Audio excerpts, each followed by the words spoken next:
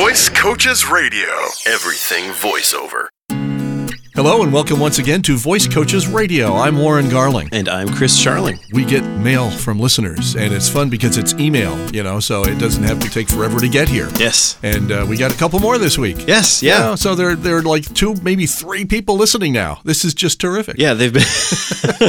Sounds like my other podcast, which is basically me and the co-host. We listen to it. But, there you go, yeah. But yeah, it's cool that people have been responding to our requests. Our pleas. I wasn't going to say that. That's okay. I'm not proud. Yeah. Anyway, we got Dear Chris and Warren, and besides getting the order incorrect, you're okay, guys. It's alphabetical. Is that what it is? And okay. by priority. Well, I'm the better person. Okay, this is some from Rasan, and I'm not. Okay, it looks like he's down in the Poughkeepsie area, down Mid-Hudson Valley of New York State. Okay, so anyway, he says, I've been a faithful listener for a long time and would like to thank you for your weekly podcasts. I enjoy them very much.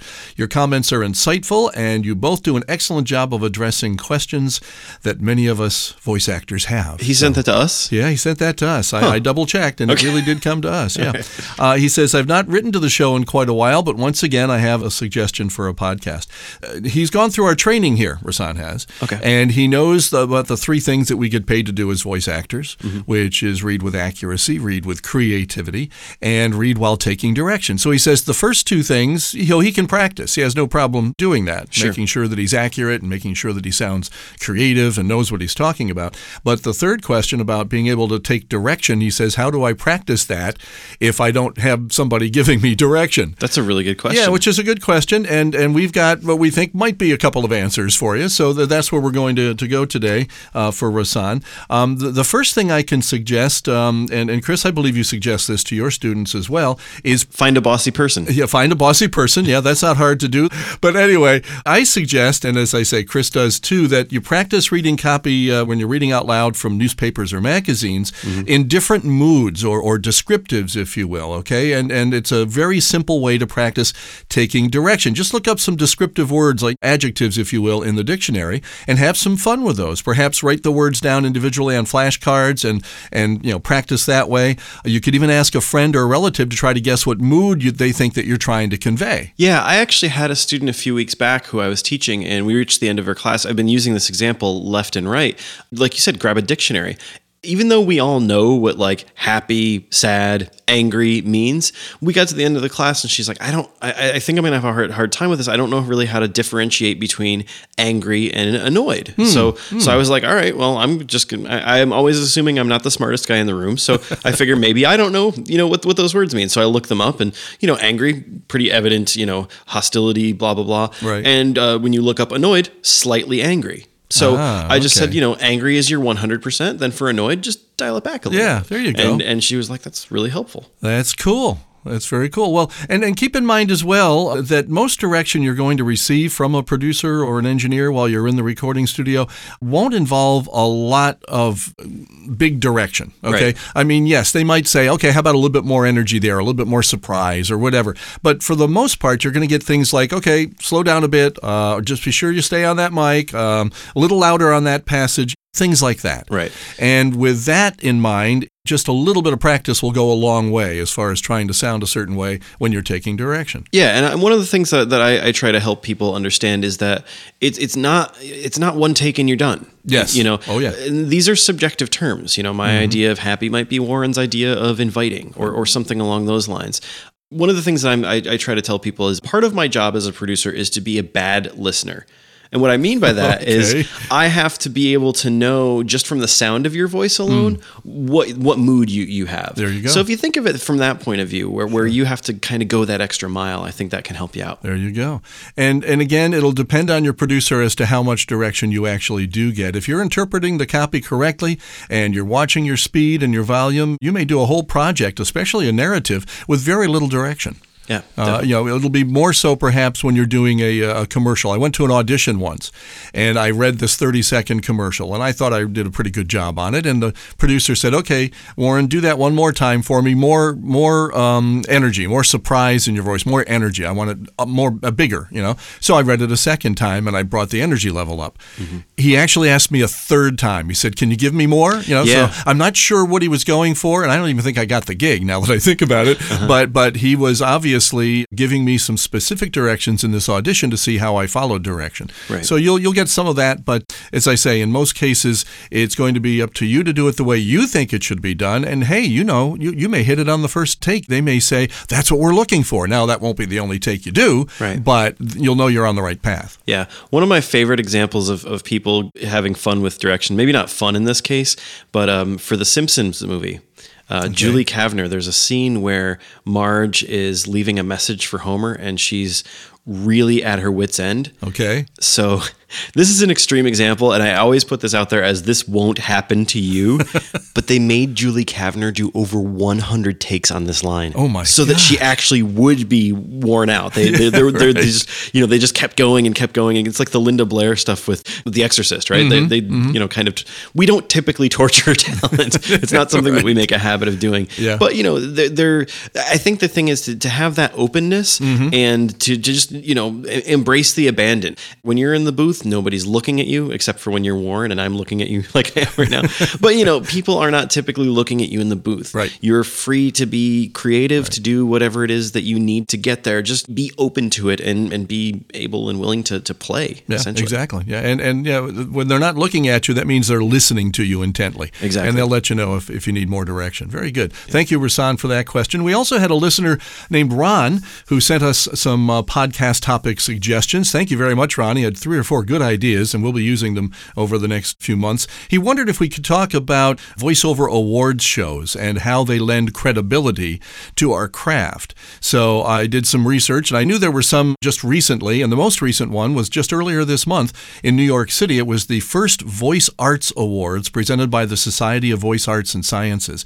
And there were over 30 awards handed out in various categories, from Outstanding National Television Promotion Campaign to Outstanding Audiobook Narration to even Outstanding Commercial Demo Reel. Which is interesting. Yeah, very cool. Because everybody's got one of those, right? So the legendary James Earl Jones received the very first Voice Arts Icon Award, which is cool. You may have heard of him. He's been in all Earl the newspapers. Jones, it doesn't ring a bell.